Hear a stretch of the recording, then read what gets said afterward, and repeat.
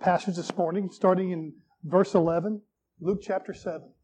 Soon afterward, he, Jesus, went to a town called Nain, and the disciples and a great crowd went with him. And he drew near to the gate of the town. Behold, a man who had died was being carried out, the only son of his mother, and she was a widow. And a considerable crowd from the town was with her. And when the Lord saw her, he had compassion. And he said to her, "Do not weep."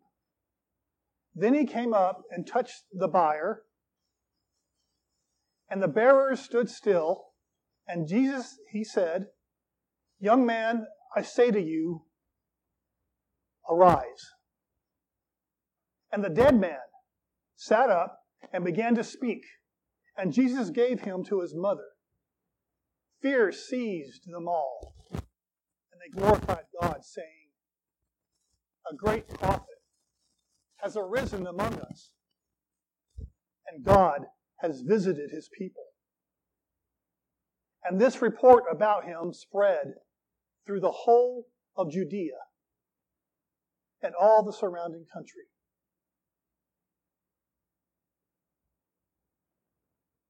I can remember a time it popped in my head when I was working on this lesson, and I realized it was kind of a funny thing.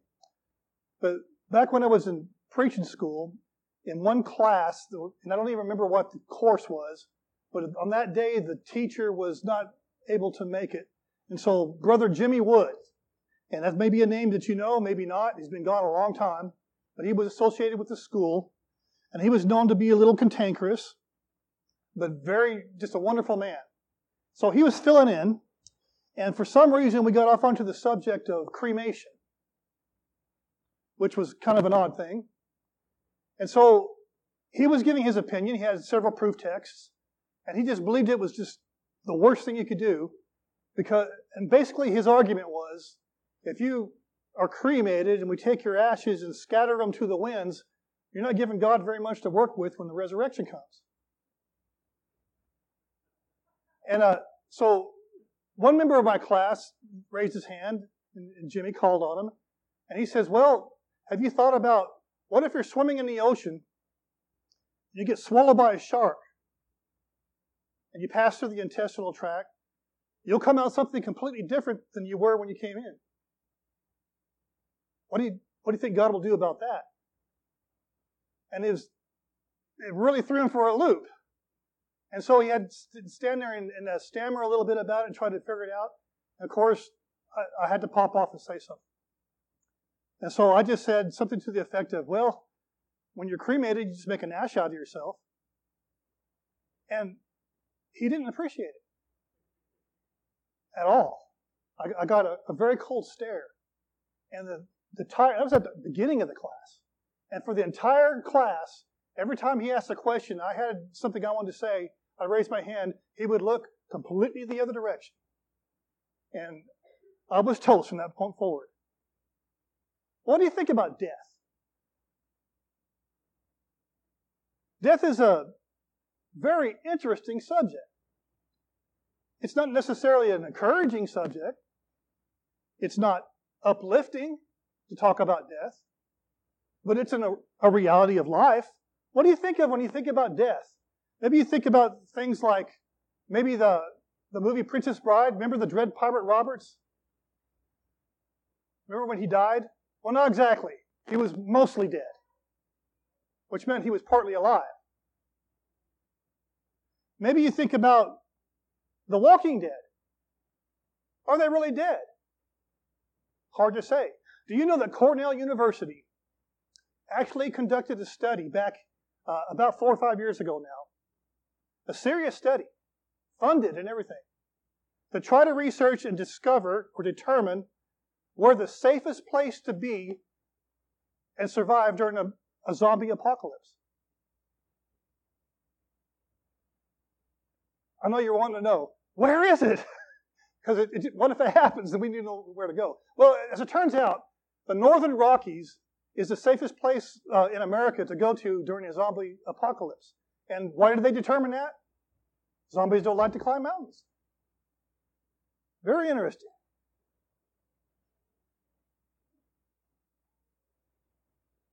What does it mean to die?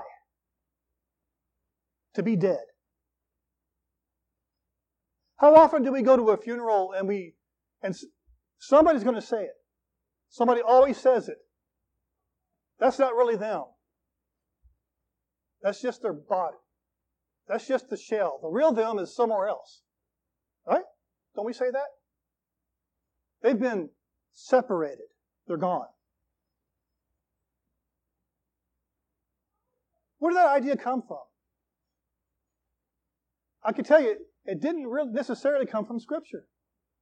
The idea that when we die, somehow our bodies and our spirits and souls, we leave this temporary thing when we're supposed to be in to begin with. It's just this shell, and we go off and we wait for the end of time. That didn't come from the Bible. That comes really from pagan Greek philosophy. That's what the philosophers believe. Like many things, there's just enough truth in it to sound right.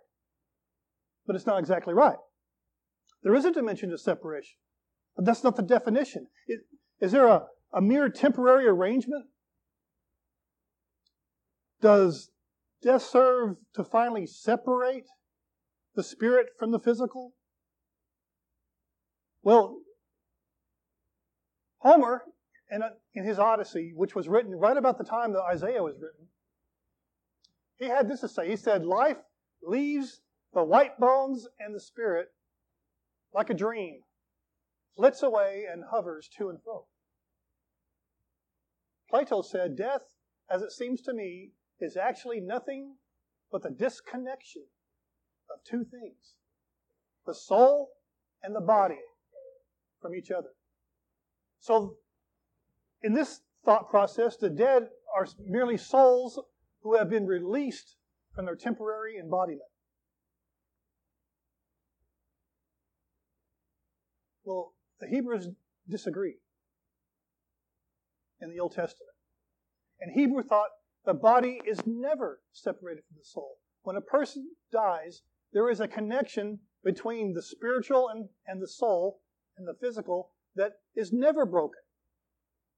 So when you go down to Sheol, the idea was the body and the spirit went together.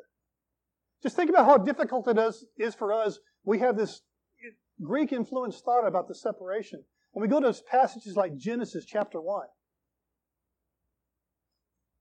was it chapter 2?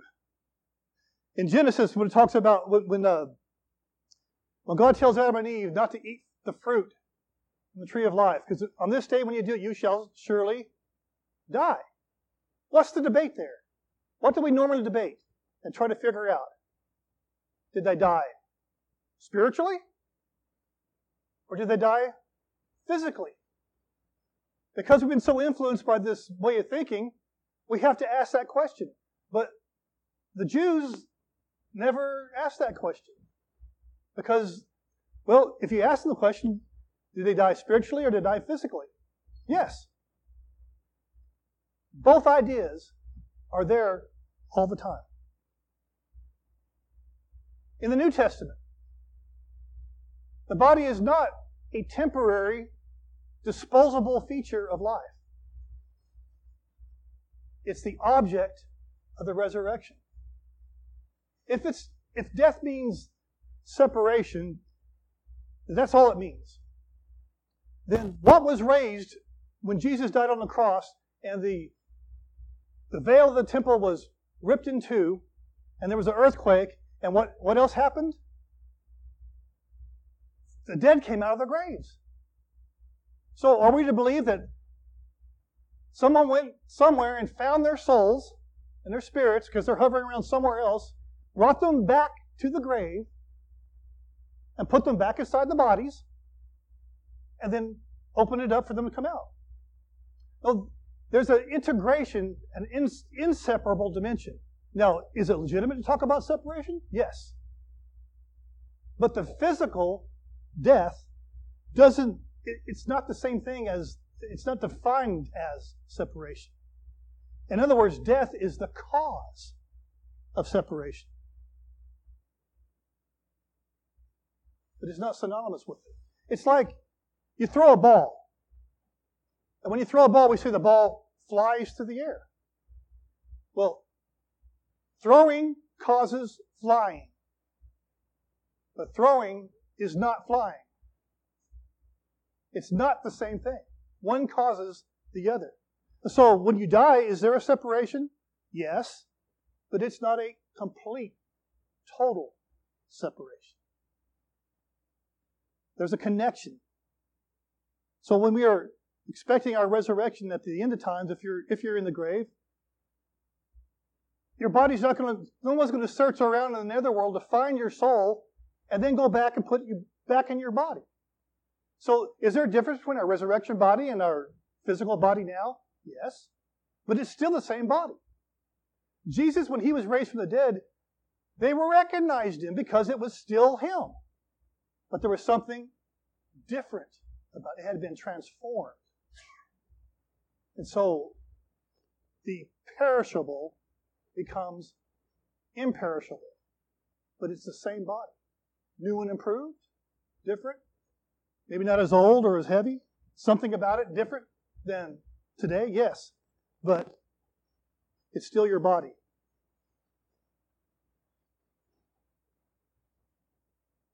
So here's this passage where somebody has died. So when we understand that this person was dead, completely dead, not mostly dead, not partly dead, but completely dead. Now what's really interesting in this passage that you may not have noticed is here, sandwiched between all these teachings of Jesus and the miracles of Jesus, there is no request. No one comes to him to ask him to do anything. No one sends anything to him. In fact, no one says anything to Jesus at all. He is simply on his way and notices a funeral. There's no expression of faith. There's no controversy involved. There are no preconditions to anything. Not even a comment by Christ at all in this passage. He is simply standing there, sees a funeral, and walks up and touches the funeral bier, which is like a casket. Now this entire section, at least from chapter 5 on through chapter 8, it's all framed around the concern that Jesus has about how people listen to him and what they do about it, which usually they fail. And one thread running through it is this picture of Jesus on the move. In fact, there's some distance between Capernaum, where the servant of the centurion was healed, and the town of Nain. It would have taken a good long while to travel that. And so some manuscripts actually tell us that it was the next day. But it was during the same journey, same things, a whole section all goes together. Clearly engaged in ministry. Luke tells us the boy was dead. He was dead. What does it mean he was dead? He was a dead person. And there are two different words used in this passage for dead. This one really has the idea of that he was completely dead.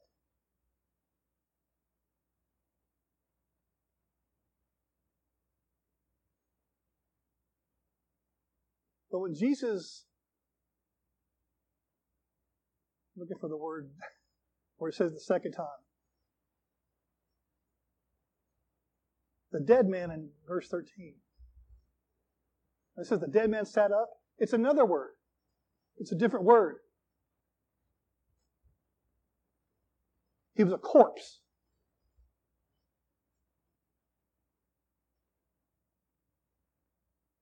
There's some effort here in this passage to really emphasize that fact. This was a completely dead man and a corpse. The person that we would walk into and say, that's not really him. He's somewhere else. That corpse sat up when he was told to do so and was alive again. It wasn't mostly dead, he was dead. And he was the only son of the widow. The exact same words spoken about Jesus. It says literally, he was her only begotten son. Which makes it even sadder. Because here's this widow, maybe with no hope of having any more children ever, and her only son is gone. Completely dead. There's a definite Elijah connection to this whole section. It runs throughout Luke. Now, the Gospels highlight mostly the connection between John the Baptist and Elijah. But Luke also connects Jesus to Elijah. And as Jesus is traveling through this part of Judea, performing miracles and teaching, he is literally paralleling the ministry of Elijah. And if you went back to 1 Kings and read Elijah's ministry, you would find the same order of things. Elijah healed Naaman. Who's Naaman? He was a commander. He was a soldier. Jesus heals the servant of a soldier. Elijah heals a widow's son. Jesus heals a widow's son. But the details are not exactly the same. And so Elijah was literally projecting the ministry that Jesus was going to perform when he got here. It was a type of Christ. Jesus was on his way busily conducting ministry. Along the way, he heals a servant of a centurion, happens to notice a funeral. No one seeks him out. No one sends anyone to contact him. He simply saw a situation and an opportunity. A young man was dead. They were on their way to bury him. And Jesus, on his own initiative, without any comment, without any teaching, without consulting anyone, without any debate, simply approached the funeral pyre, touched it, and raised it from the dead.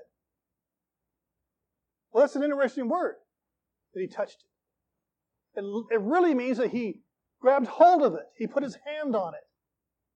And they stopped. Well, what God does in the world, God's workings, it's not limited to us summoning Him, if you think about it. God isn't waiting for us to ask Him to do something before He does it. It's not contingent on our desires. He's not waiting around for us to give Him permission to exercise His authority. He is a God who is living, active, directly involved in this world, in our lives. The word authority does not appear in this passage. But that is exactly what it's about. The authority of Jesus, even over the dead.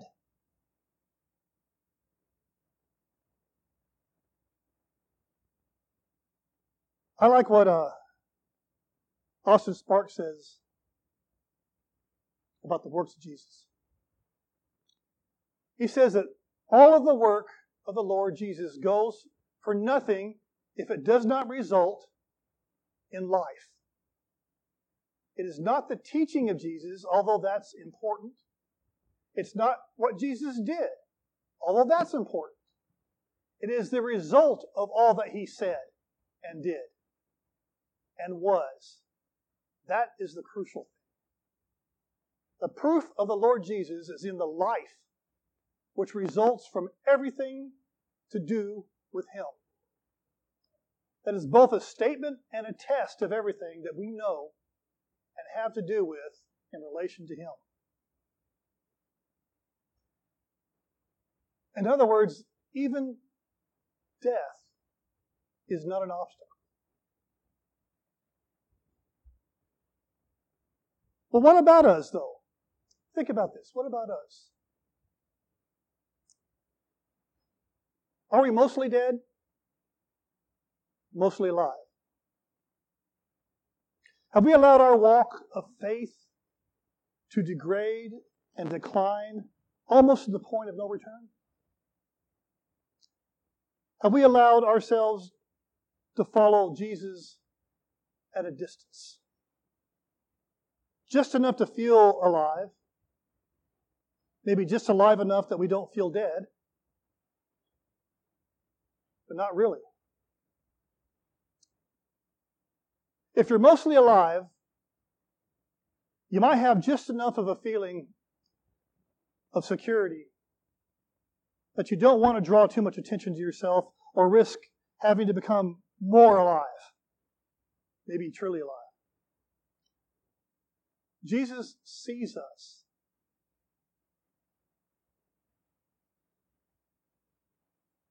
Are we like Huckleberry Finn? Attending our own funerals? What will happen when Jesus gets hold of us? Are we asking Him to heal us, raise us from the dead? What do we want? What do we need from Him, Christ? I know what He wants from us. Can you hear the words? Maybe it's your name. He's saying to every one of us and all of us at the same time, to the church, arise, live. Jesus has the authority, the right, the power to command us to live, to demand it, to expect it. Are we His church or are we not His church? Are we His people or are we not His people? Be alive. Come alive. Plug in. Find a place. Create a way where there is no way. Know, be, do. Be faithful. Be loyal citizens. These are things I've been saying over and over and over again. These are the characteristics of a living church. Jesus did not have the mission of bringing comfort to a widow with a dead son. The mission was to make him alive. What did Jesus say in John chapter 10, verse 10? Why did He even come? It's all about life. It's all about life. What does it mean? It's not a promise for you to have a long, happy life. It's focused on not our agenda, but God's agenda. Not our self-interest. It's not a promise of your prosperity or your quality of life, but it is a God agenda to make His people, His church, a full, living reality in a dying world. Satan wants us to die. Jesus wants us to live. But not for ourselves, for Him. They were filled with awe and amazement. Well, the previous passage, Jesus was the one who was amazed when He saw the faith of the centurion. Now they're amazed. Now they're in awe. God wants to visit. You know what it says? God has come to visit us. That's what they said. That's another one of those words that has a little more to it than just the surface. It has the idea of care and concern. In fact, it's the same root word as a word we use for elders, episcopos. God has come to shepherd us. God has come to guide us. God has come to help us. That's what we have to understand. God has come to help us. If He wants this church to come alive and begin to reach the community, He's going to do it with living people, alive. The only option we really have is to do it with Him or die. Do you all know there's a congregation near here that's no longer here? Ceased to be. Folded up. Closed the doors. They're dead. It would break my heart to see this congregation die. We have to be more than mostly alive. We've got to be alive. Alive for Him. You're either dead or you're alive. But you cannot remain mostly dead or mostly alive, partially either one, for long. There is no middle ground. I think it's interesting that the Bible literally calls us to die. To die to ourselves and live for Him.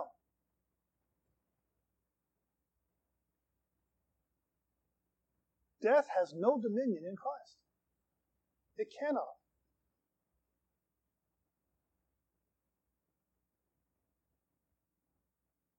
This is the call. Arise and live because He lives. The word there, when He tells the young man to arise, is the exact same word the people use when they say a prophet has arisen among us.